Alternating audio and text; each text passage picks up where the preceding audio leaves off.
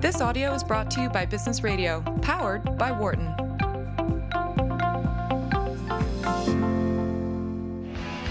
Welcome back. Welcome back to Wharton Moneyball.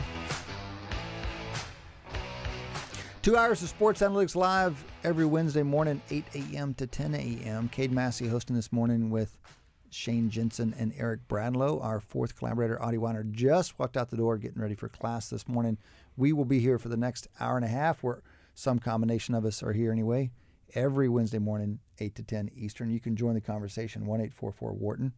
That's 1-844-942-7866. Or you can drop us an email, Matty Datz, producer, boss man, waiting for your email, businessradio@SiriusXM.com, businessradio@SiriusXM.com, or add us on Twitter. We're at WMoneyball. At WMoneyball is our handle.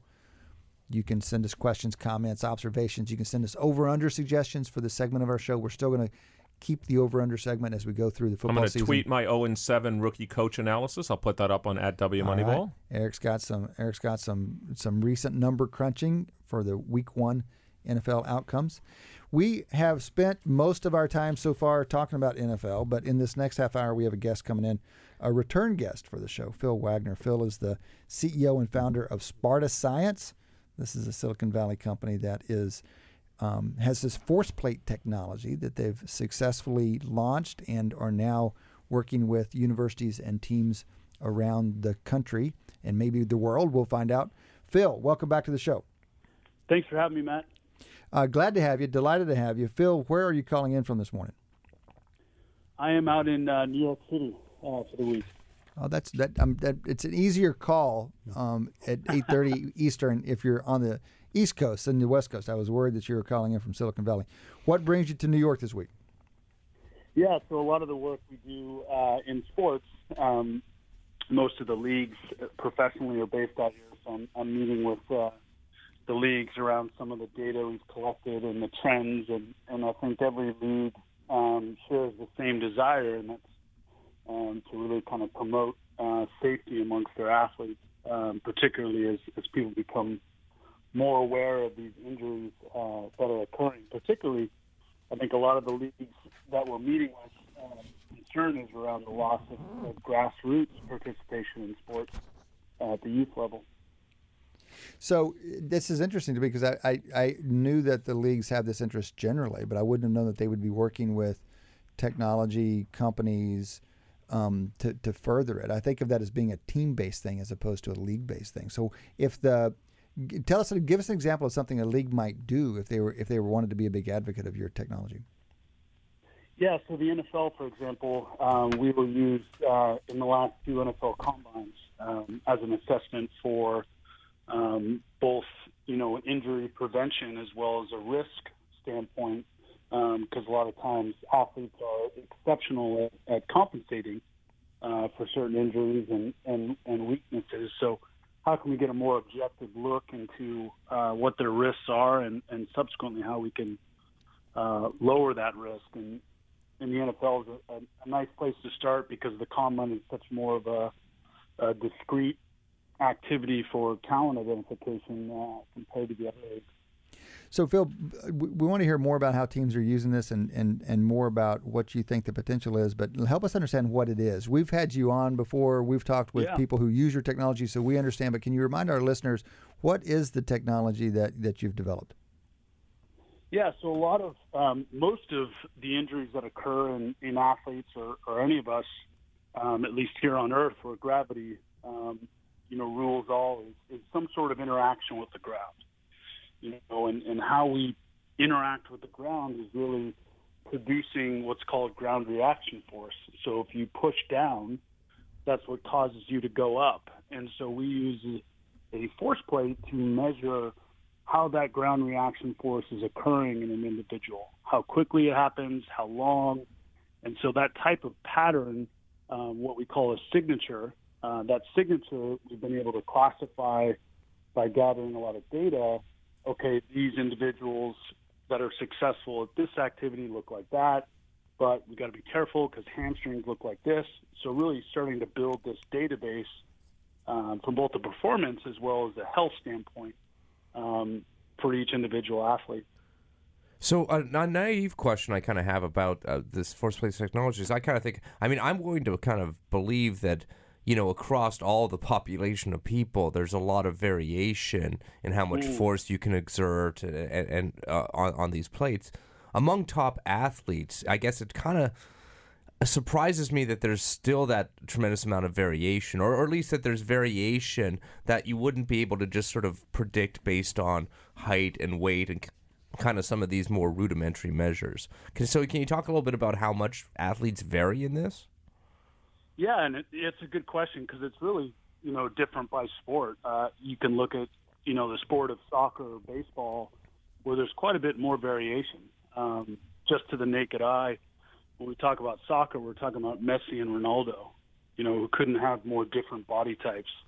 In baseball, you've got skinny, fat, short, tall. Just being more of a skill sport, it really depends how much the skill plays a role in the sport itself. We get towards track and field, for example, where it's much more physical than skill-based. We start to see a lot less variation amongst the athletes. So, Phil, this is Eric Bradley. I wanted to follow up with that. Is this one of those things, it's a two-part question, but it's really one question. Is this one of those things where more is necessarily better? And number two, is it linear? Meaning, if there's a 10% increase, let's say, in someone's plate force that they can give, I assume for many things you have, there's diminishing marginal returns. So let me ask both those questions. Is more necessarily better? And do you tend to see diminishing marginal returns as you're trying to predict various outcomes?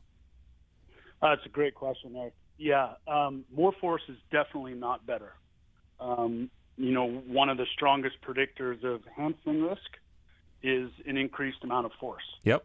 And, if you drive your car faster, bad things can happen. Justin Verlander, one of the great pitchers, he said, I figured out how to stop blowing out my elbow when I realized I didn't need to throw 98 every pitch. That 94, 95 was just fine. And so, these forces can definitely be too much. There was a great, article about how the Sacramento Kings haven't had an ACL risk in 18 years. And a lot of promotion around that kind of health. But we also got to think about how many playoff appearances the Sacramento Kings have had in the last 18 years, right? So we have to, but this is the real opportunity for technology, because how close can we fly to the sun without getting burned? What are the margins of performance and injury, and how do we avoid not crossing those?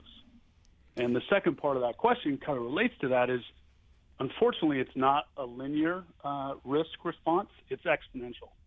And so as that force gets further away from the middle of the bell curve, that injury risk really starts to elevate at a much greater slope. Interesting. This is Wharton Moneyball. You're going to be here for the next hour and a half or so, as we are every Wednesday morning. Cade Massey hosting this morning with my buddies Eric and Shane.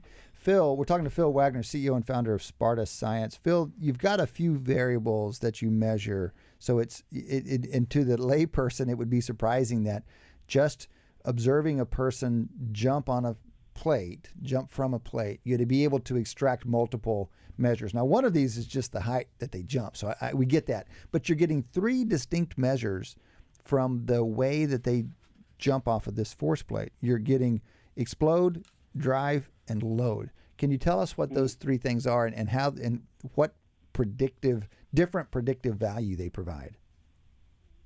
Yeah, and I think the assessment takes about 60 seconds, and the way we can glean all that information is really highlights the growth of how we're using data.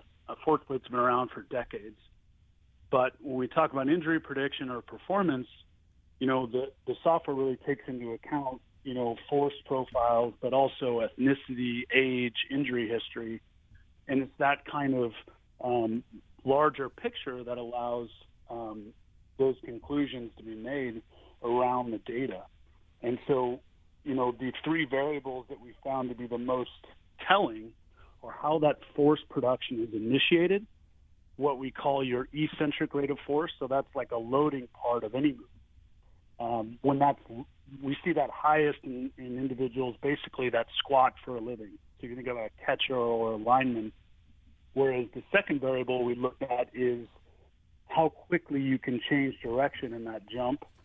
And that's really, you see it high in your quicker athletes, basketball and soccer. And then your last variable, we call drive, because that's how long you prolong your force production. And we see that high in rotational athletes. Basically it's one of the reasons why pitchers have such problems with comebackers. These rotational athletes a lot of times don't have to react. They control the timing. And so how long they prolong that force production is a key piece. What are who are other rotational athletes? Are golfers rotational athletes? Golfers, it's really any athlete that relies on timing. In football, for example, besides quarterbacks, long snappers, very rotational. And the idea that they're less reactive and really trying to prolong and allow that movement to be much more smooth. So, Phil, this is Eric Bradlow again. Are there, do you see a day where the technology, like right now you have a physical technology, I assume it's a physical plate, right? Someone jumps on something, does something. Do you see an era where someone's just got sensors over him or her, and all of this just gets measured continuously in real time using some sort of technology? Or do you think the, jumping on the plate will be, or something like that will be the long-term technology? Yeah, I think, it's certainly heading that way. I think the big challenge we have right now with sensors is reliability. We're still in that kind of place, I think, as a field in sports science of confusing data with good data, and they're not the same thing. And so as we're collecting data from sensors, what a lot of teams are finding is that it's relatively unreliable. And so, how can we better filter the information coming in, particularly if it's live like you're talking about, because that more data is really can be a distraction for a lot of the teams, a lot of the athletes, in terms of what to do next. I think certainly the goal of technology, and particularly when we're talking about hardware, is to reduce, the footprint of it. And so, I believe that force plates will continue to evolve into more sensor-based and eventually potentially video-based. Phil, that Mara's work in various places. I was having conversations with some doctors at the Mayo Clinic recently, and they're talking about moving away from, this is longer-term thinking, but they're trying to come up with ways of moving away from all the, the physical interventions that keep track of what's going on in the bodies to something outside, like imaging. How much can you pick up? And it's shocking the amount of physiological measures that they can pick up from imaging. So what you're talking about and what Eric is asking about is something that we know is going on in the medical world. Can you give us some sense of the scope of your client work? So we know that you're in here with the University of Pennsylvania. We've talked to some of the guys down there, some of the coaches and some of the PT folks. How broad is your client base at this, and geographically, but also across sports and across levels of sport? Right.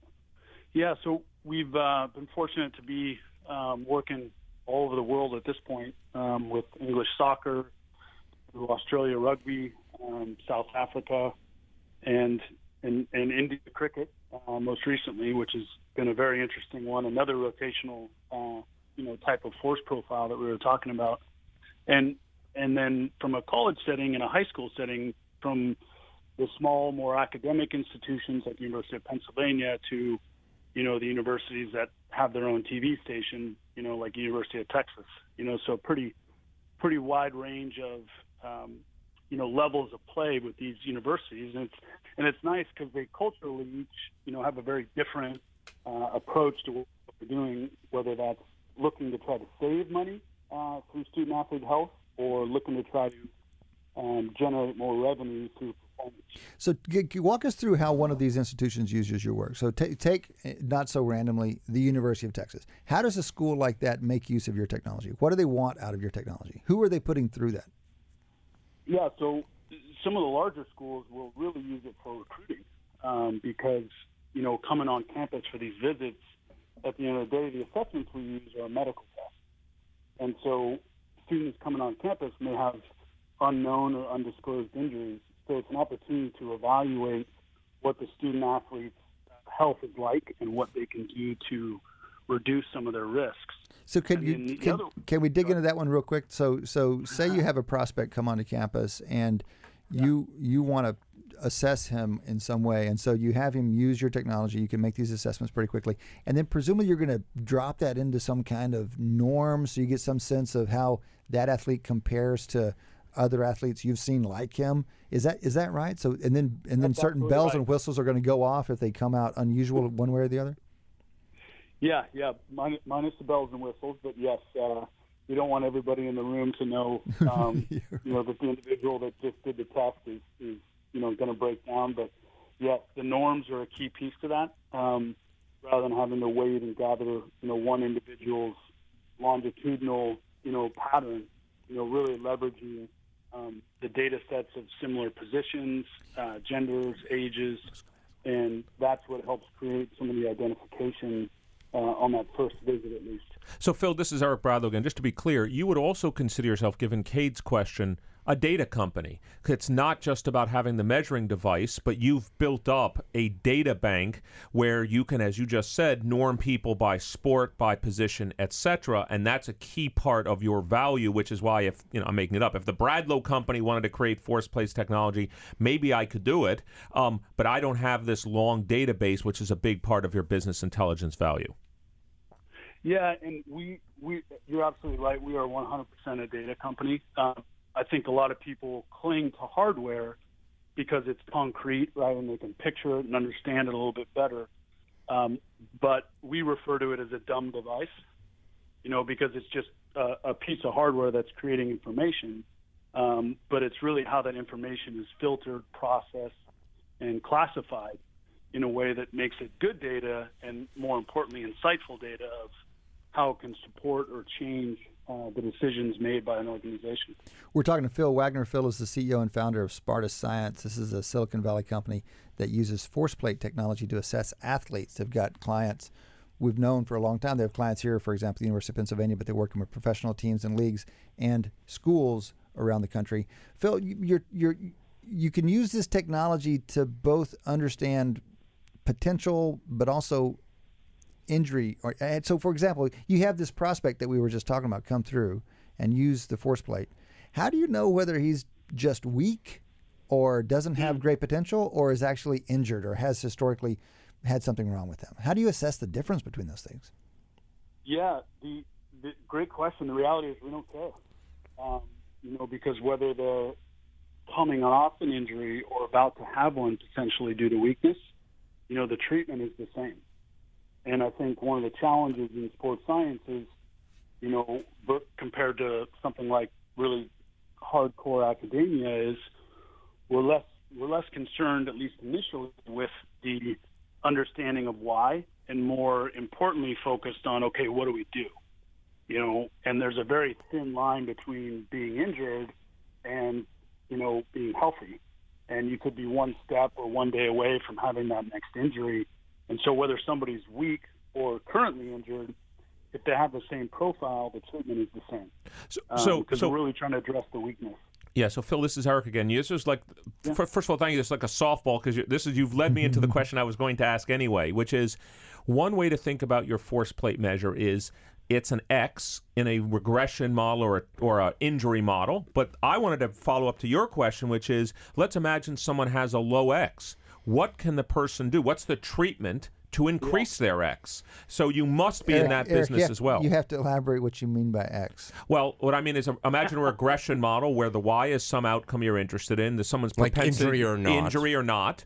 The X is their force plate measure that you guys measure. And then the question is, can you, this is what we do in a business school, advertising affects sales. Great. But if I can't manipulate advertising, that's nice to know, but right. I can't use it. So how do you guys think about if someone has a certain value of X, what kind of strengthening programs or what are the treatments that one can do to improve X? And I mean, maybe it's obvious, but can you speak to, does an increase, if you can change X, does that demonstrably change, the probability of injury, the Y variable as well? Right. Yeah, I think, our first Major League Baseball client, one of the trainers had asked, well, we really need to be looking at arm length and leg length. So talking to your initial question of, can we really affect that change? As far as I know, with adult, aged males, changing arm length and leg length is probably not going to happen. And so focusing on, those segment lengths, right, is really just a distraction, right? And so how do we focus on the variables that are going to really cause change? And I think that the field that needs to be integrated the most into sports science is pharmacokinetics. How do the drugs affect each individual in a different way? Because really, if you look at exercise like a drug, what we've seen is a very different dose-response curve right, for every individual, based on age, ethnicity, injury history, sport, right? All these different variables in the same way that pharmacy looks at drug response. We talk to people using sports science technology around the world, and this is one of the themes that has emerged, is the importance of considering the heterogeneity in the population and tailoring programs to that heterogeneity. Phil, we're down to just about a minute with you. Can you tell us what the frontier is for you right now? What is hard? What are you pushing on? Where are you going to see advances in your work over the next, couple of years? Yeah, I think where we're really pushing on is this area we've just started addressing, which is the dose response. I think we've really ensured that the diagnostic is reliable, and really like an MRI, the diagnostic capabilities are somewhat limited as opposed to how do we affect outcome, and that's an endless pursuit, right? Because we want to continue to get more specific. The Colorado Rockies, for example, can address Dominican pitchers' risk very differently than Caucasians. Right. And so how do we separate the decision tree into smaller and smaller branches to be more accurate and more effective? Got it. Very interesting. Phil, listen, very much appreciate your taking the time to be with us this morning, and good luck with the work that you're doing. We're always interested to hear about it. Thanks for having me on, guys. You bet. That was Phil Wagner, CEO and founder of Sparta Science. Sparta Science is using force plate technology to assess athletic performance and develop those athletes. That has been 2 quarters, the first half of Wharton Moneyball. We still have a second half to go. Come back and join us after the break. For more guest interviews, check out our Wharton Business Radio Highlights podcast on iTunes and Google Play.